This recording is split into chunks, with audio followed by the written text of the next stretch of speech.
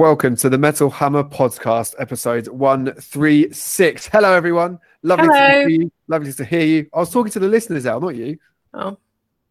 Hello to you as well. Lovely to see you both. Hello to everyone, wherever you may be. I am Merl. I am joined this week by the one and only, very eager to get stuck in, Eleanor Goodman, Deputy Editor at Metal Hammer. How you doing, El? I am okay, thanks. I was very excited and now I'm sad you weren't talking to me. I am talking to you now. We'll have plenty of talking time Okay. as the evening progresses. I'm also joined by the one and only Jonathan Seltzer, Reviews Editor of Metal Hammer. How you doing, Seltz? I'm all right. Yeah, it's for one and only. It's probably a good thing. Good stuff. I'm very excited about this because I have the subscriber edition on my desk right now and it looks absolutely badass, if I do say so myself. We have a brand new issue of Metal Hammer out in the shops right now. We are celebrating 50 years. Can you actually believe this? 50 years of Judas Priest, the most metal band of all time. Facts. I'm not having any arguments on the matter. We talked to the band about their career, the many highs and lows that they have experienced, and a quite frankly phenomenal and roller coaster 5 decades in music together.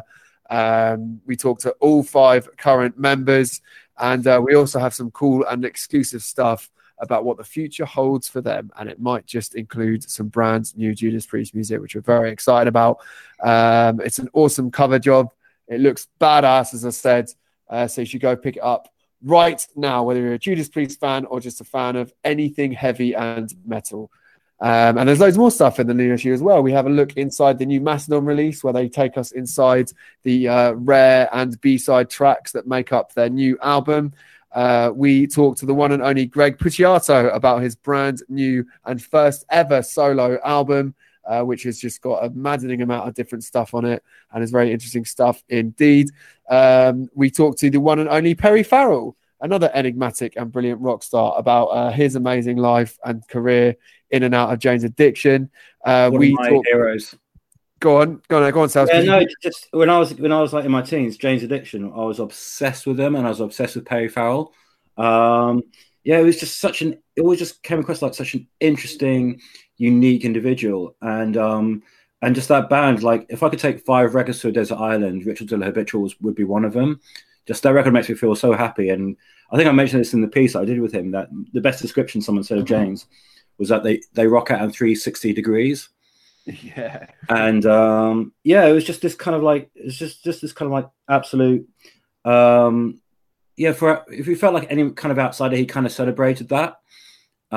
He could, celebrated his difference and his freakishness, and I just absolutely love that band. So to speak to Perry Farrell was a real honor, and the guy's awesome. Can't really answer a question or tell anecdotes.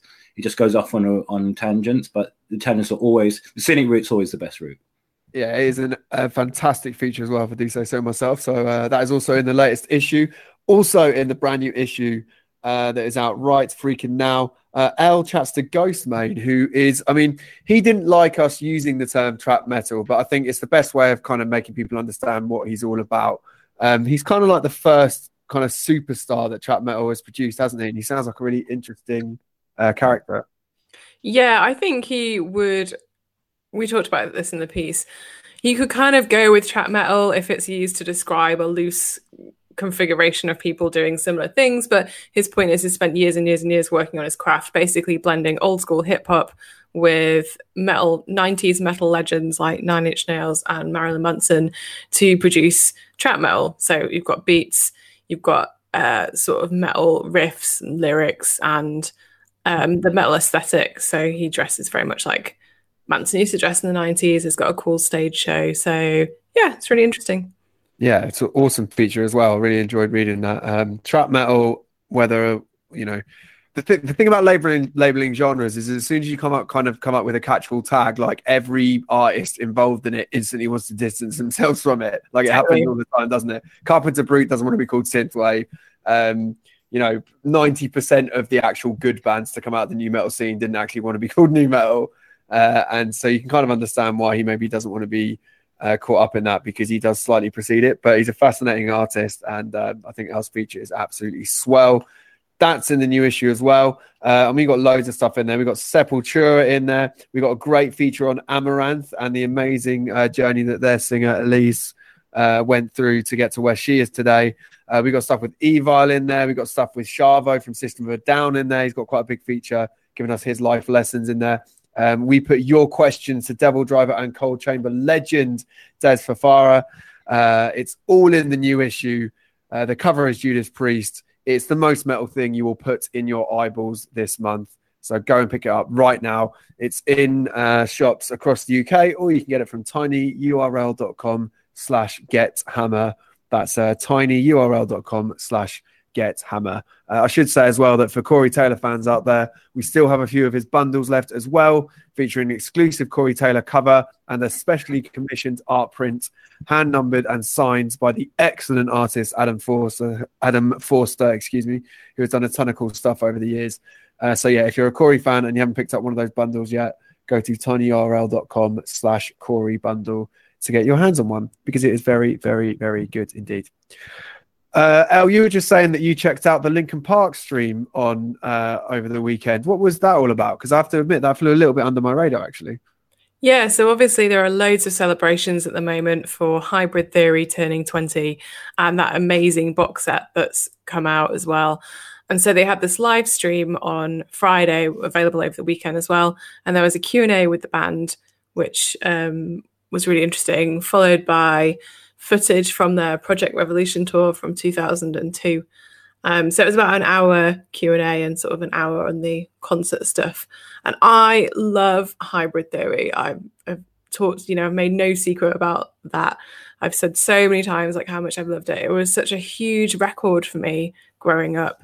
It was one of the first records from the heavy world that I really got attached to, and has a huge place in my own personal history as well as music's history. Obviously, it's the biggest selling heavy record of the century, basically. So it was really cool to see them come together and do a Q&A. And they were talking about the early days and what it was like when they got together and when Chester joined. And there's some really nice memories of Chester as well. And Mike just talked about some of the sort of day-to-day stuff. He said about how he and Chester always used to travel together. So whenever they had to go on a plane or in a car to a hotel or whatever, they'd usually be doing it together. And they used to do a thing where they would make up characters and talk in the characters' voices, but they wouldn't tell each other who the character was. They would just talk to each other and respond to each other. And he said, if they'd be in a car for 2 hours just talking to each other in these made-up voices, just like really annoying everybody behind them. And that was kind of the nice thing about the Q&A, was that they just kind of shared a lot of the smaller moments, but the things that are actually really important in the big picture to what their dynamic was like as a band. And again, who Chester was as a person, obviously incredibly talented, but also, by all accounts, just a very, very sociable, friendly, fun person to be around as well, and a great band member. So that was super cool. It was a really good Q&A. And then the Project Revolution tour stuff was just cool. It was just like going back in time, really. It's a total time capsule, new metal fashion, big crowd, all the hits from Hybrid Theory. And I really enjoyed watching it. Honestly, so much nostalgia in it. It did make me feel a little bit sad because obviously Chester's no longer with us, but just really kind of grateful to have been around and been at the right point in my life to listen to that record. I was 16, 17 and just being in that place where I felt like it really spoke to me. So it was a really nice celebration. Amazing. Yeah, just obviously Chester very much missed, as you said. And it's cool to see so many people celebrating that record, because obviously it was a hugely divisive record when it came out in terms of where it sat in the metal scene and everything else. But it just was undeniably the most significant album of its time in terms of taking heavy music to a mainstream stage. I mean, that whole era, we talked about the year 2000 earlier in the year because we did a big thing on Deftones' White Pony, and we kind of used that as a jump off to celebrate the year 2000. And you think about I think it's a week, it might literally be a week before Hybrid Theory came out. Limp Bizkit put out Chocolate Starfish, and it became the fastest selling rock album of all time. And then a week later, Hybrid Theory comes out. I mean, it's actually almost unthinkable to think of metal and kind of heavy music shifting those kind of numbers and making that kind of impact on the mainstream. It's such a different time, and I just can't wrap my head around it. I think I probably did this at the time, but I was looking at some old kind of chart numbers and stuff for a bit of research, and like there were periods in the early 2000s where the top 40 chart would have like 7 or 8 metal songs in it, and even out, so you'd have like everyone from Limp Bizkit to Linkin Park to System of a Down, Deftones, Slipknot, Papa Roach, like all these bands will just be clogging up the charts. And then even outside those ones, you'd have like the PODs and the A's, and like even like your Sum 41s and all those bands that were kind of on the outside of the scene. It was just like, it was a crazy time, and it felt like Hybrid Theory represent the kind of the pinnacle of that moment where rock music was actually the biggest genre in the world. Yeah, totally. And I hadn't, before all those bands came along, Linkin Park, Papa Roach, Deftones, Korn, obviously they're all from slightly different time periods, but around the early 2000s is when I started actually understanding these bands existed and hearing them for the first time. So it was just huge for me, and Linkin Park were at the forefront of that whole kind of discovery for me. So just massive. Yeah, incredible. I'm sure we'll find some excuses to talk about Hybrid Theory more and more. I think I'll be happy to talk about it more and more. I'd be happy to talk about every single track if you'd like. We could do that. Well, maybe if I tell you what, if people listening right now would like us to do like maybe a special on Hybrid Theory or something, whether it's just a celebration or kind of a dissection or however we want to do it, let us know on the readers page, and we can definitely do that, because it's an album that certainly Ellen and I helped get us into what we do right now. So I'm very grateful for it, and I'm super grateful that we got to see them perform it in full as well. Because I don't know, did you see Linkin Park on the first way round or not?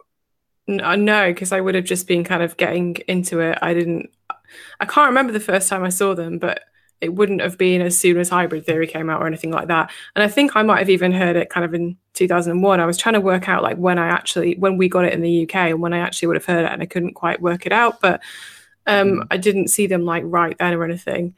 I was probably just starting to go to gigs and that kind of thing. But that set of Download is my favorite ever Download set. I just loved it so much. And they did Hybrid Theory in full. It was amazing. Yeah. Me too. 2014 was just absolutely unbelievable. The most fun half hour I think I've ever witnessed ever anywhere for anything. I didn't actually see Linkin Park the first time around either, but weirdly, because I was just getting into it myself, I remember my friend was going to see them. I think it was at Wembley, where, I mean, how mad is this? Linkin Park on Hybrid Theory supported Deftones on White Pony. You think that tour and what it represented at the time.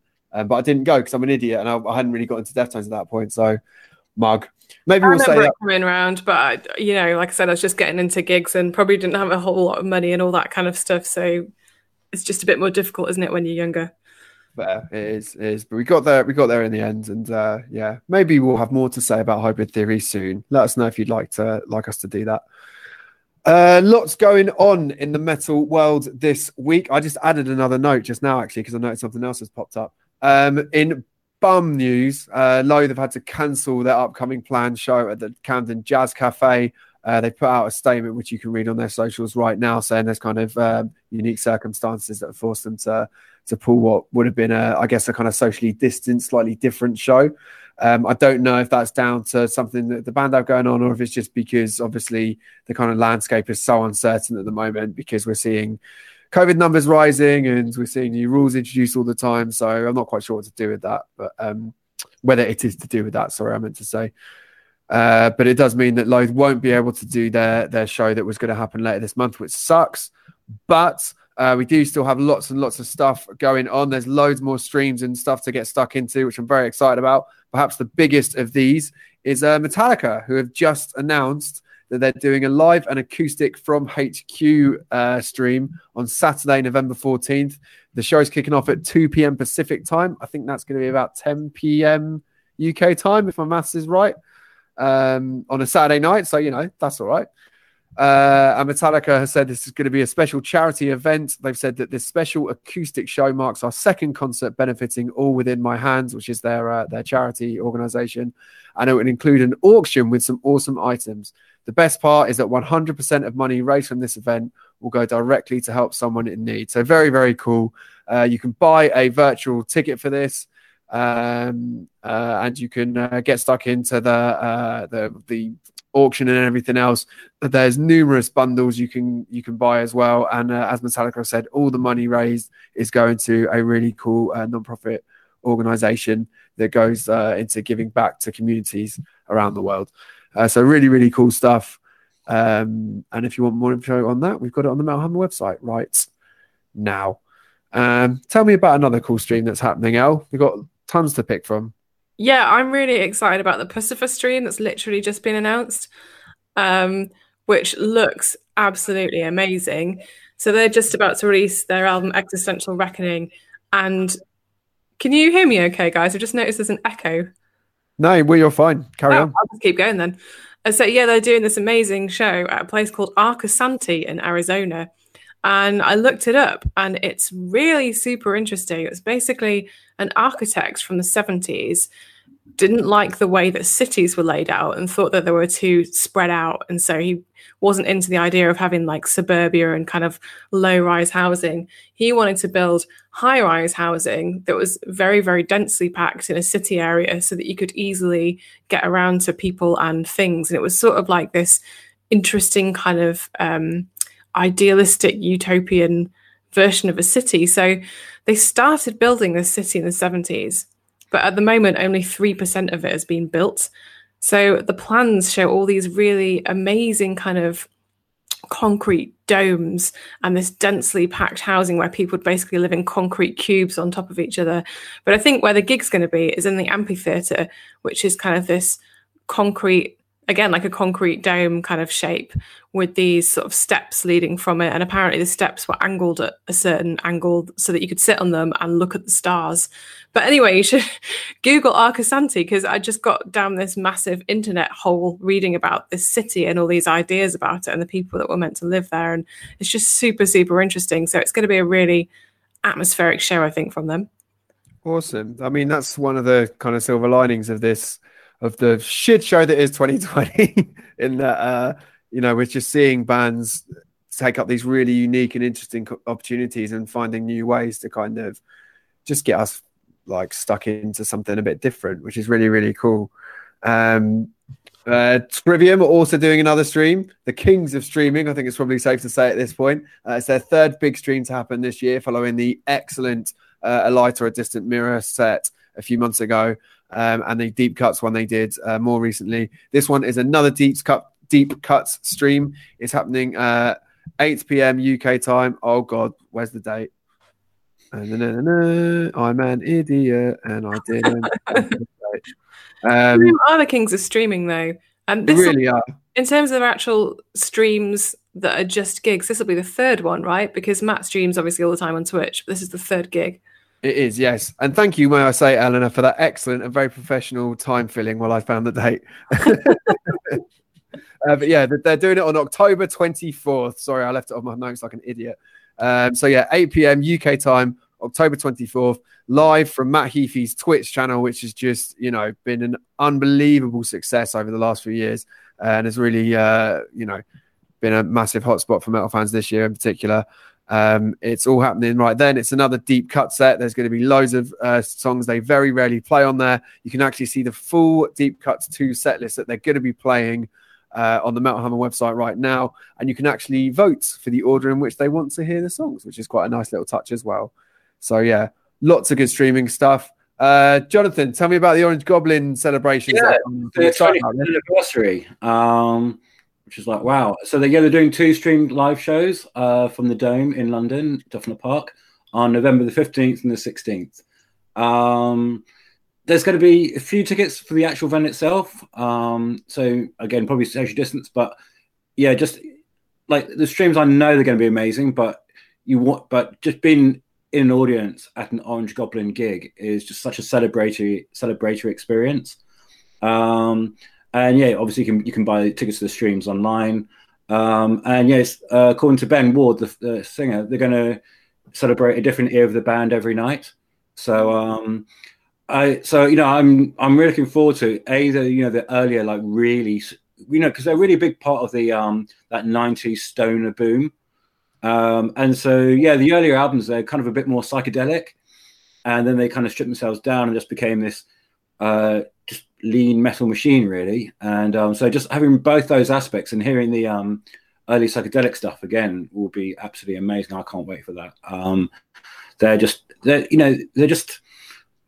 like a national institution. They're just like our band these days. And just it's a shit year for them to be celebrating the 25th anniversary, but I know it's going to be a massive celebration for all of us either way. And we need that, especially come the end of what's going to be a shitty year and probably a shitty Christmas too. Yeah, absolutely. As I said, it's great to see that bands are still finding ways to do stuff. And Orange Goblin had to cancel their tour they had planned, or at least postpone it. Celebrating 25 years in the game, just one of the greatest metal bands to have ever done it from this country. And we're really, really excited about this. So whatever you're doing, November 15th and 16th, make sure you don't miss those shows. It's going to be big. It's going to be emotional. It's going to be, it's going to be what Orange Goblin do best, which is a big, fat, heavy metal celebration. So you can go over to Orange Goblin's socials or to the Metal Hammer website to find out exactly how you can get stuck in. I think we're doing an interview with Ben on the website as well this week to talk about that, which you can find out. Jonathan put his hand up. Are you doing it? Yeah, no, there's one other piece of news, which is also... Hold on, I haven't finished this plug yet. Yeah. So anyway, I thought you were going to say that you were doing the Ben Ward interview. I got confused then. No. Right, I thought I'd be happy. Ignore me. Look, anyway, there's a big old Orange Goblin stream happening November 15th and 16th, and we got an interview with Ben Ward from the band coming up imminently on the Metal Hammer website. One of the greatest metal bands ever. Go support them. They rule. We love Orange Goblin. Right, take it away, Jonathan. What else is going on? Yeah, there's one more piece of news, which is another example of what a shit show 2020 has been. Just this week, one of the greatest extreme metal artists, Timo Kotola, passed away from an illness, I believe. And there's like a small coterie of extreme metal artists who've done cover art that you instantly recognize their their art style had an amazing, grisly, sort of quite gnarly art style. And he done covers for Deathspell Amiga, Dissection, Marduk, Titan Blood, and loads more. And it's just such a great loss for the extreme metal world and for the art world in general. Like, his stuff was there's such intense visions, even though they didn't have a lot of color in them. But the texture of his artwork and these kind of almost like chalk-like drawings, they're just like, when you see those images, they will really burn into your brain. And just like his artwork has such a unique world to it. And he's just gone really far too soon, and it's just absolutely gutting. So rest in power, Timo Kotola. Absolutely agreed on those sentiments. It's been a hard year for sure, and there's a lot to think about on that. But as I always say every week, we'll all see each other through with this shit one way or another. And I'm glad we've got these kind of these events happening to kind of keep us ticking through until life returns to some kind of normality again. And speaking of good things that are happening right now, one of these is this week's album of the week, which is this a debut album from Molassess? Yes. They've had one EP under a slightly different name, but I'll explain that. Okay, cool. So this is the debut full-length album from Molassess. It's called Through the Hollow, out on Season of Mist on Friday. Now, this band feature ex-members of the much-loved and much-missed psychedelic occult band, The Devil's Blood. We used to cover The Devil's Blood a ton in Metal Hammer when they were around. One of the bands that really, I feel like, defined a big part of kind of Subterranea and the kind of underground scene that we were celebrating at the time in Metal Hammer. So if you were into the Devil's Blood at the time, and if you haven't listened to the Devil's Blood before, go back and check them out now. Fantastic band. You're probably gonna have a good idea of what Molassess are all about. I mean, the first single that they released off this album is 11 minutes long, so it's not, this is really kind of involved, as I said, kind of psychedelic occult rock and roll, really good stuff. And I think, Jonathan, you're probably the best place to tell us the background of this album and yeah.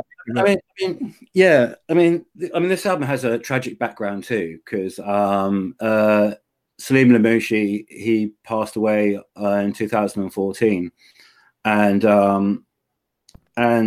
Salim was obviously part of the Devil's Blood. Yeah, he was kind of it was his brainchild, and Farida, who's the singer for Molassess, was also the singer for Devil's Blood, is his sister. So yeah, that was kind of really heavy. So, I mean, at that point, the Devil's Blood had pretty much folded, and he was doing a project. They were doing a project together called Salim Lamouchi and His Enemies, which was a bit more avant-garde than the Devil's Blood. And I think even some fans of Devil's Blood had found that hard to get into, but once you did, it was a whole kind of new sort of world to get into with elements. But it was just you could hear like the Devil's Blood albums getting a bit more disillusioned as time went on. But when the EP came out, the first EP, Come Reap, I have never seen like a record hit have such an impact immediately. Like, there were talks about people trying to sell them for $1 million. There was something really ecstatic about it, but occultic. It had kind of elements of like late 60s, like Jefferson Starship in it, and but it had their own kind of very unique sound too. It was so identifiable as the Devil's Blood. So in 2014, I guess it would have been April, when Salim Lamouchi and His Enemies were supposed to play at Roadburn, and he passed away not long before that. So that turned into a tribute to Salim Lamouchi. So every single member of the Devil's Blood was on stage. They had this usually at Roadburn have like a big backdrop where people project their own films onto it, and so these films of like Salim Lamouchi in slow motion. And I tell you what, I think I've mentioned this on the podcast before, but it is generally the most emotional live experience I've ever been through. Like, people who knew him came out just absolute floods of tears. I was in tears by the end of it. There's a little bit of video on YouTube, and I can't even look at that without sort of like completely tearing up. Not just for, in part because of the circumstances, but also just the emotional power of what those musicians and Farida were able to bring. So then it got announced that Farida was going to do a new band called Molassess. Molassess is the name of a track of Salim Lamouchi and His Enemies album. And they put an EP, and they debuted at Roadburn last year, and I was so looking forward to it. I was thinking, what they're going to come out with. So obviously you can hear lots of elements of Devil's Blood. Live, it was a much proggier version, and I wasn't quite prepared for how proggy it was going to be at the time, and I just felt it was a little bit too much going on for it to completely cohere. So I was really curious to see what's going to happen with the album. And when the album came out, but this is now Molassess with an extra S at the end. The EP came out under the normal spelling of Molassess, and I heard this, I was just like, when you say blown away, it's a very kind of slow release blown away. Like you're just getting slowly blown away over the course of the album, because you can hear lots of the Devil's Blood in it, but there's something different as well. And the pace is kind of like slow. It's like it's kind of slower. So it just allows something more else to emerge. It's got kind of more jazzy feels to it, like kind of that kind of clavier piano. And I don't know if you notice, but every song is on its own same tempo. The tempo never changes. So it feels like this very kind of like impressionistic journey of like kind of like almost like trundling through this landscape, or it's kind of like jazzy noirish landscape. But then because the tempo stays the same, they slowly kind of like takes on more kind of textures. And so it becomes like really trippy, but in a really slow frog in a pot, you don't really notice it kind of way. And so and like, you know, Frida's voice is amazing as ever. It's kind of, it's smoky, it's a really full bodied, it's really expressive. And I love the fact that it just seems to happen, like it seems to occur over a much longer period of time than you normally experience music. It doesn't go for the cheap kind of like sad, happy, you know, release or anything like that. There's no kind of release. It's this constant ongoing thing that becomes kind of slowly more trippy as you go along. And I'm just absolutely in love with this record. And it is really moving, but it doesn't do any of the normal cheap tricks to be moving. It's not kind of emotive in your normal sense, but it's also, yeah, it kind of like plays with your mind, but very subtly as well. So I'm absolutely in love with this record. That's I mean, that's more succinctly put and wonderfully expressed than I could hope to get into, really. Certainly an album that demands a lot of attention. You know, like I said, the kind of single they released was 11 minutes long. So yeah, it's called it's got this killer line in it as well. This really important line, which is the devil. I think it's hard to make out, but the devil's blood is left with me. Wow. So it's in a song called "The Devil's Lives," and that's the final track on the album. And so yeah, so it's obviously trying to like process something. Obviously, you know, because you know your brother passed. You know, your brother passed away, and it does it on its own unique time frame, and so. And it feels like something kind of like I said, everything happens over such a stretch. You don't really notice it until like, hold on a sec. But it's got a slightly mystical feel to it as well. And it's just, yeah, that voice it's got so much kind of experience in it that it doesn't, it doesn't have to keep playing for your heartstrings. It's just in there. And it just comes out over the course of the record, and yeah, just really special piece of art. Yeah, beautiful stuff. That is Molassess Through the Hollow, out this Friday via Season of Mist. And yeah, whether you're familiar with the Devil's Blood and their story or not, I highly recommend you check this album out. It's a real unique and moving piece of work in a year full of great albums. And on that note as well, we forgot to mention the Venom Prison album that came out last week, when we were kind of rounding up what's out there. So maybe if you want something that's just a little bit of a palate cleanser after that Molassess album, don't forget to go and blare the ever-loving shit out of that Venom Prison album that came out last week. It is an absolute monster. Re-recorded old tracks and a couple of new ones as well. It all sounds absolutely ferocious. It's called Primeval, and that's out now. I would say that the Molassess album is a soul cleanser.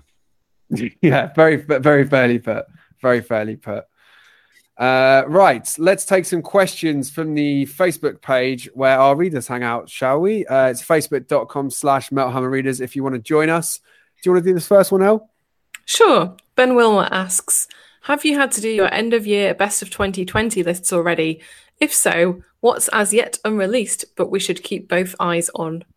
I mean, this is a very savvy and knowing, it feels like a knowing question from Ben, because we literally, I'm not exaggerating, finished off our albums of the year's list that's coming up in a couple of months today. So we've just got it all in. Obviously, we're not revealing any spoilers. Jonathan did a sterling job tying it all together as always. But what's kind of not out there yet that people should be ready for? Because I think maybe some people know that if you're a band and you've got an album out in kind of October, November, December, you sometimes slip between the cracks a bit when it comes to these lists because people haven't had a chance to listen to them yet.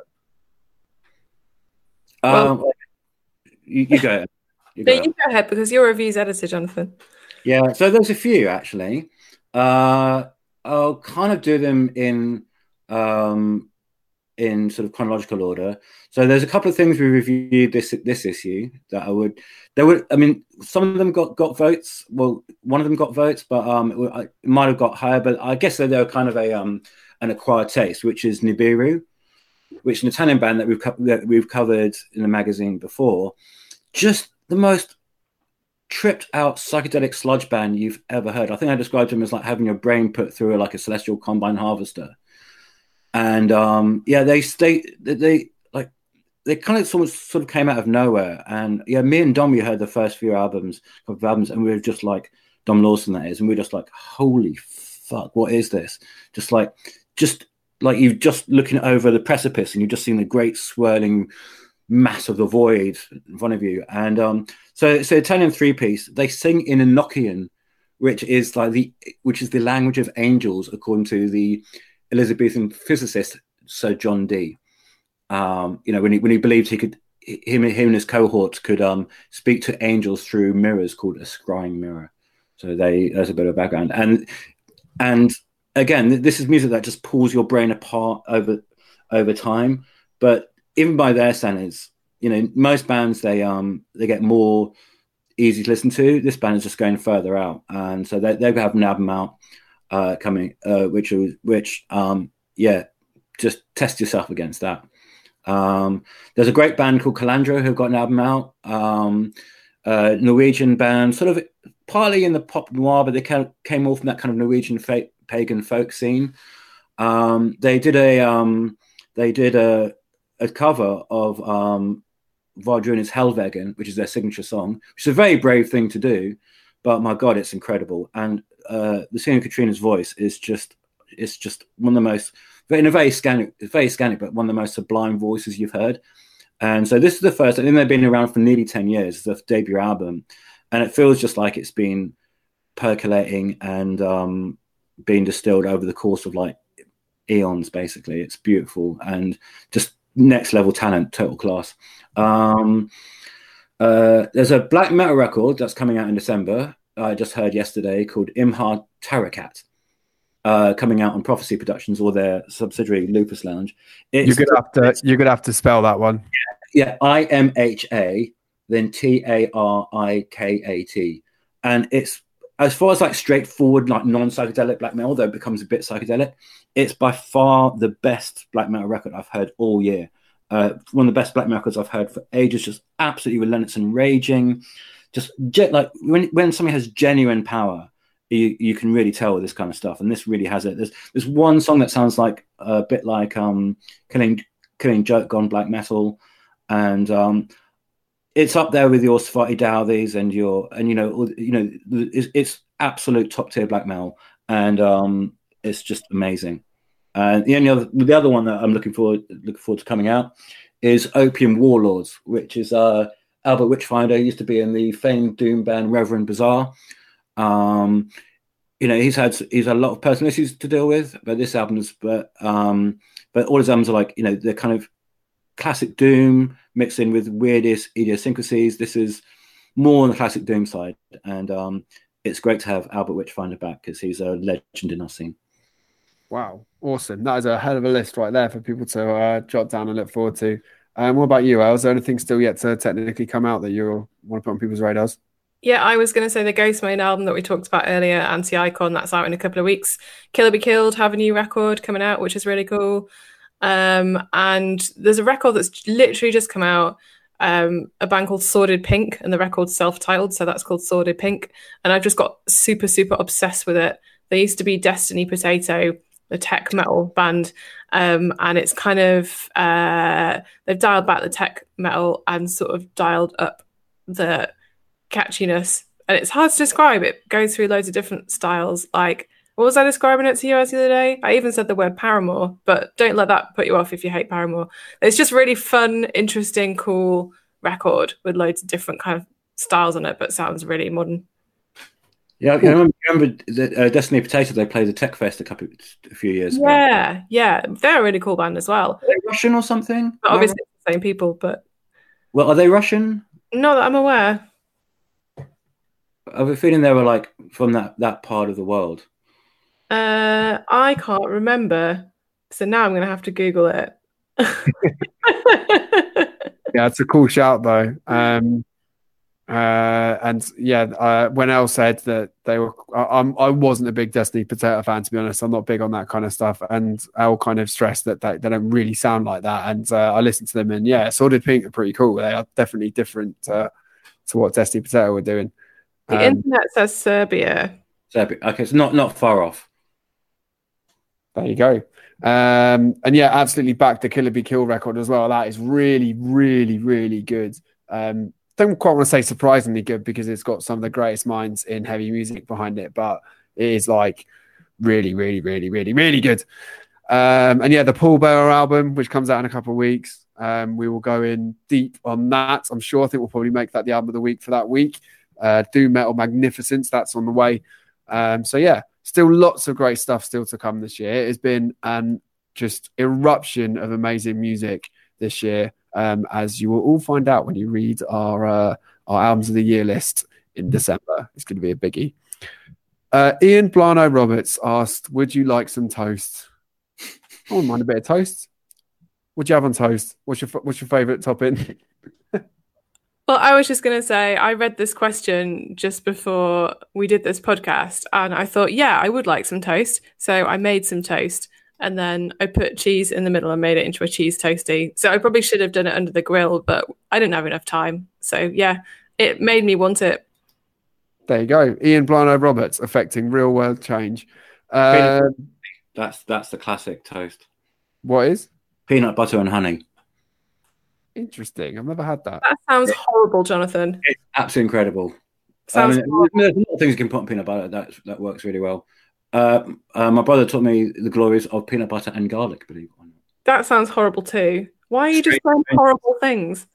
Peanut butter and honey is amazing. It's you don't know what you're missing. I like peanut butter. I just make myself eat it sometimes because it's healthy. Fair enough. John Haylock asks, with the Aussie tour pushed back to 2022, do you think it's ever likely to happen? John says, I hope so, but I'm not optimistic. And then he asks, have you ever held a ticket for 4 years or more for a show? That is a long time, isn't it? 4 years in the making. Do we think the Aussie tour will finally happen? Who knows? There's literally no way of knowing. I mean, you hope so, don't you? But we don't even know what's happening like tomorrow. Yeah, this is it. You just don't know. I mean, as well as the kind of epidemic shenanigans, obviously Aussie's been, slightly worse for wear health over the last couple of years. But the thing is, he seems absolutely hell bent on just touring whenever possible. So if he's doing it and he's up for it and everything's back to where it should be, which I definitely hope it will be by then.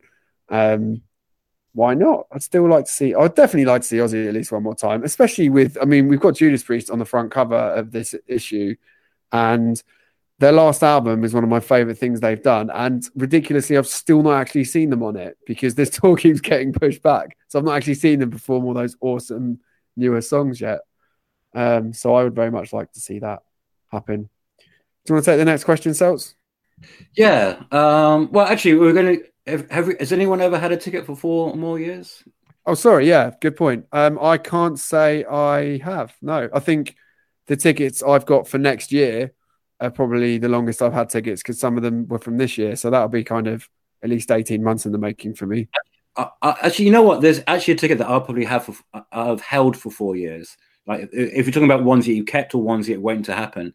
And for me, it's Bombers, which is Abbott and Tora from they used to be an old funeral together. Their band Bombers, which is a Motorhead tribute band, and I've seen him live once in Bergen, and like it's so uncanny how much how much Abbott sounds like Lemmy when he wants to, and the band are killer. And they were supposed to play the Black Heart 2 years ago. It was cancelled because of the drone over the airport. It was Heathrow. That was ages ago. Yeah. So they were supposed to fly over on the one day of that stupid fucking drone because that cancelled that tour. Then they're supposed to play last year, but Abbott was in rehab, and it was put back to this year. So, but I bought tickets for it, and so yeah, I might end up. who knows? I might end up having that for 4 years before it actually happens. Wow. I used to keep. There's one ticket I kept for years, which was I was a huge Pixies and Throwing Muses fan, so I always see them every time they played when the first albums came out in like late 80s. And when I heard they're playing the Forum, which is called the Town and Country Club, I went straight there, and I had ticket number 0001. So I kept that, and then one day my wallet got stolen. I didn't really care what else was in it, apart from the fact that it had my ticket in it. That was heartbreaking. Oh, that sucks that it got stolen. Yeah, but Throwing Muse and Pixies at the Forum, it was just, oh my God, it was amazing. That's pretty big. Pixies are supporting Pearl Jam at that rearranged Hyde Park gig next year, aren't they? I mean, that is, whoever's booking that knows their audience. I have a ticket for that show. I saw them around the time of like Come On Pilgrim and Surfer Rosa, but I was actually more obsessed with Throwing Muses at the time, which is an incredible band, and their first debut album called Throwing Muses, which sadly isn't on Spotify or Apple Music, is one of the literally like psychologically scarring albums I've ever heard. They became a lot more easygoing after that, but it's one of the most intense records I've ever heard. Wow. Right. All right. Go on then, Sales. Take the next question. Yeah. How much is asking? So it says many bands have used this enforced break to release new material, either albums or singles, or at least do live streams. Which, if any band, do you like to hear from before we return to normal? Personally, he'd love to hear something from Limp Bizkit. That'd be pretty cool. And I'm right, you know. You notice how I switched to second person? I noticed. Yeah. I didn't want to say the words, I'd love to hear something from Limp Bizkit. Yeah, I think people would have worked it out, Jonathan. I'd also like to hear something from Limp Bizkit. When are we getting the Elephant record? Yeah, perhaps. Oh, God knows. Elephants. That Elephant record has been... Elephants, that's it. I'm pretty sure, if I'm not mistaken, that Elephant record has been in development hell since I've been at Metal Hammer. Yeah, it has. Fucking hell. Crazy. I mean, I was thinking about this, and I was thinking, well, one of the annoying things about listening to amazing new bands from amazing new albums is that, you know, you're not going to get to see them perform live anytime soon. And also there's some bands that you kind of want them all to be able to get in a studio together and play together and do it properly for it to work. So I was kind of thinking like, well, who can actually just probably make an album as good as it possibly can be anyway, even in the current climate? It's probably someone that doesn't have to rely on other musicians so much and blah, blah, blah, blah, blah. So I thought Carpenter Brute. I would love to hear a new Carpenter Brute album. It's been a couple of years since Leather Teeth. I've got to say the Dan Terminus album that recently came out, if you like synthwave, is really good. It just crept into my top 20 right at the last minute, which I'll reveal more of on a later date. But yeah, I'm still loving my synthwave, and I feel like Carpenter Brute has all the kind of stuff he needs to produce a great album. So I'd love to hear that. And on a kind of similar note, although maybe I'd want to wait until they can actually tour it, I'm pretty sure Liam Howlett is making new Prodigy music, and I would love to hear that again at some point. As much of an emotional thing as it would be after Keith dying, I think that would be a pretty amazing thing to have to kind of just get released into the world from nothing. So those are my votes. What are yours, Elle? I would like to hear some new music from Rammstein because they've posted a photo from the studio, and I would very much enjoy that if they were to release something. But I'm not holding my breath because it was a decade between the last release and the one before. So we'll see. And in terms of streams, I'd like to see Merca in a Forest because I really like the Folk Sange record from this year, and it'd be cool to just like see her doing that out in the wild somewhere. That would be very cool. I would like to see that. Any albums you'd like to see kind of, or new music from any band you'd like to kind of see at the first available opportunity, Seltz? Yeah, well, I'm gonna kind of stick to live streams really, because I have a few bit of inside information on some really interesting stuff coming up next year that I can't really talk about because it hasn't been announced yet. But there's some very interesting stuff coming out next year that I'm really excited about. But and a very in collaboration event. So for live streams, I like to either see something that can really get a sense of intimacy. Maybe you can do with a live stream. So Oceans of Slumber would be amazing. I'd love to see Solstafir do something outdoors in Iceland. And because I love this record, and it didn't make my top 20, but I just absolutely love it anyway, is the Night Flight Orchestra do something with loads of neon and 80s stuff everywhere. Because it's by far my favorite Night Flight Orchestra record. Kind of Bjorn's Speed Strid from Soilwork doing like AOR. You know how much I love Heat. It's in that kind of vein, maybe not different kind of cheesy, but just you can tell the guy is in his happy place when he's making this new record. Was in his happy place when he's making this new record. So that would be amazing to see as well too.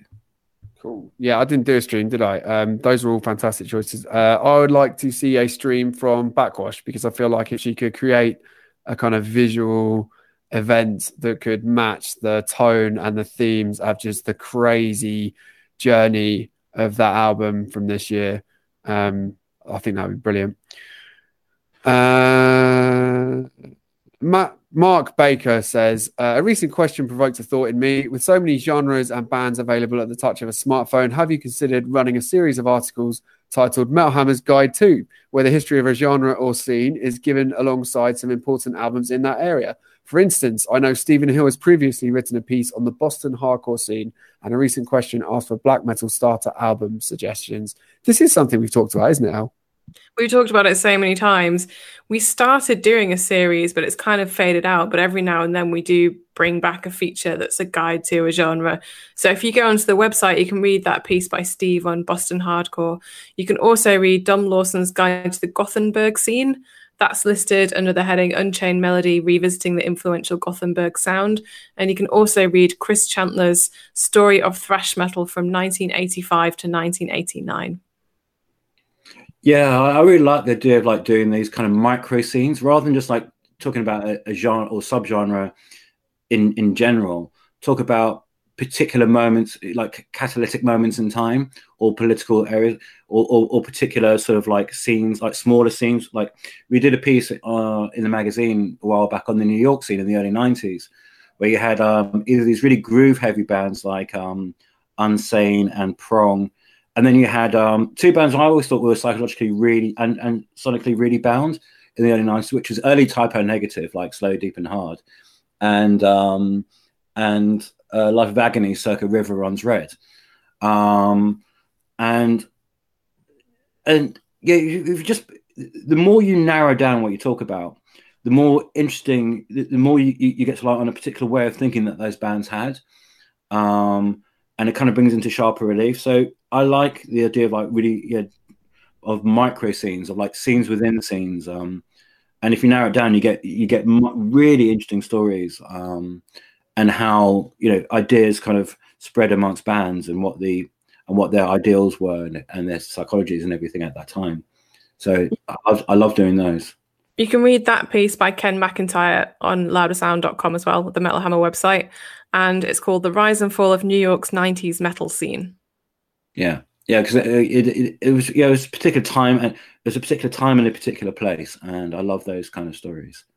Yeah, and we will definitely do more of those down the line as well. There's the pandemic kind of slightly changed up how we had to kind of organise a commission and in a lot of cases write features, but we will definitely get back on that kind of stuff very soon. Excellent suggestion, Mark Baker.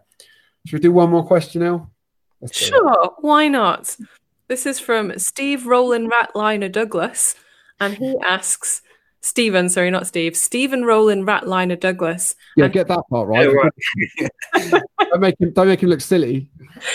And he asks, what's your favourite live stream so far, and which one are you looking forward to next?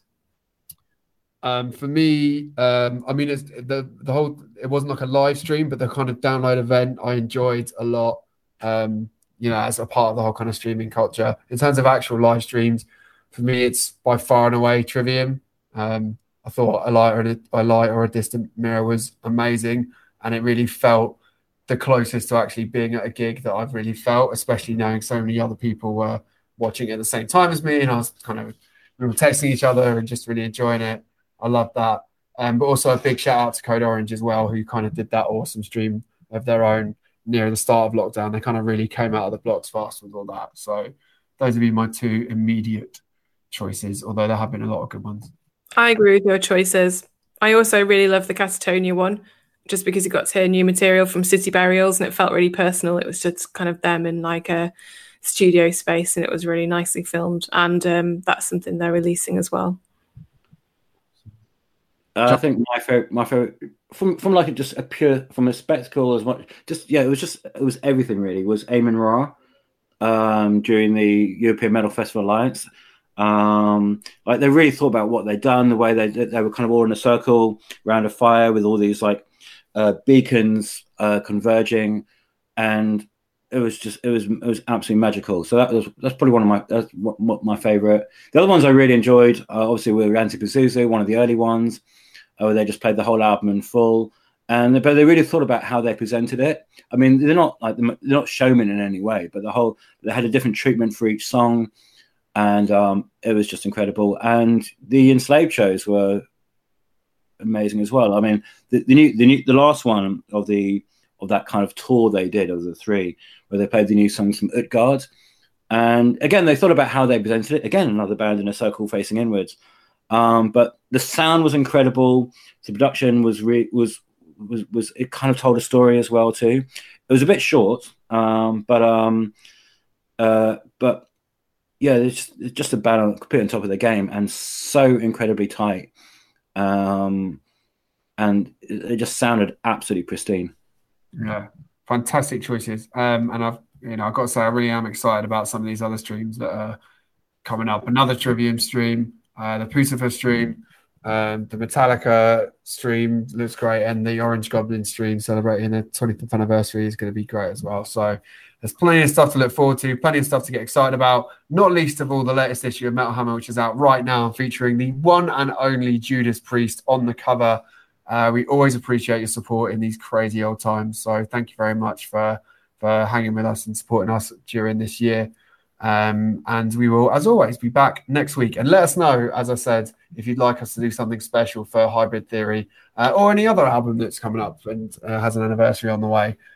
We are always open to ideas. So let us know, and we will see you next week. So in the meantime, stay safe, stay metal. Goodbye, everybody. Goodbye. Bye.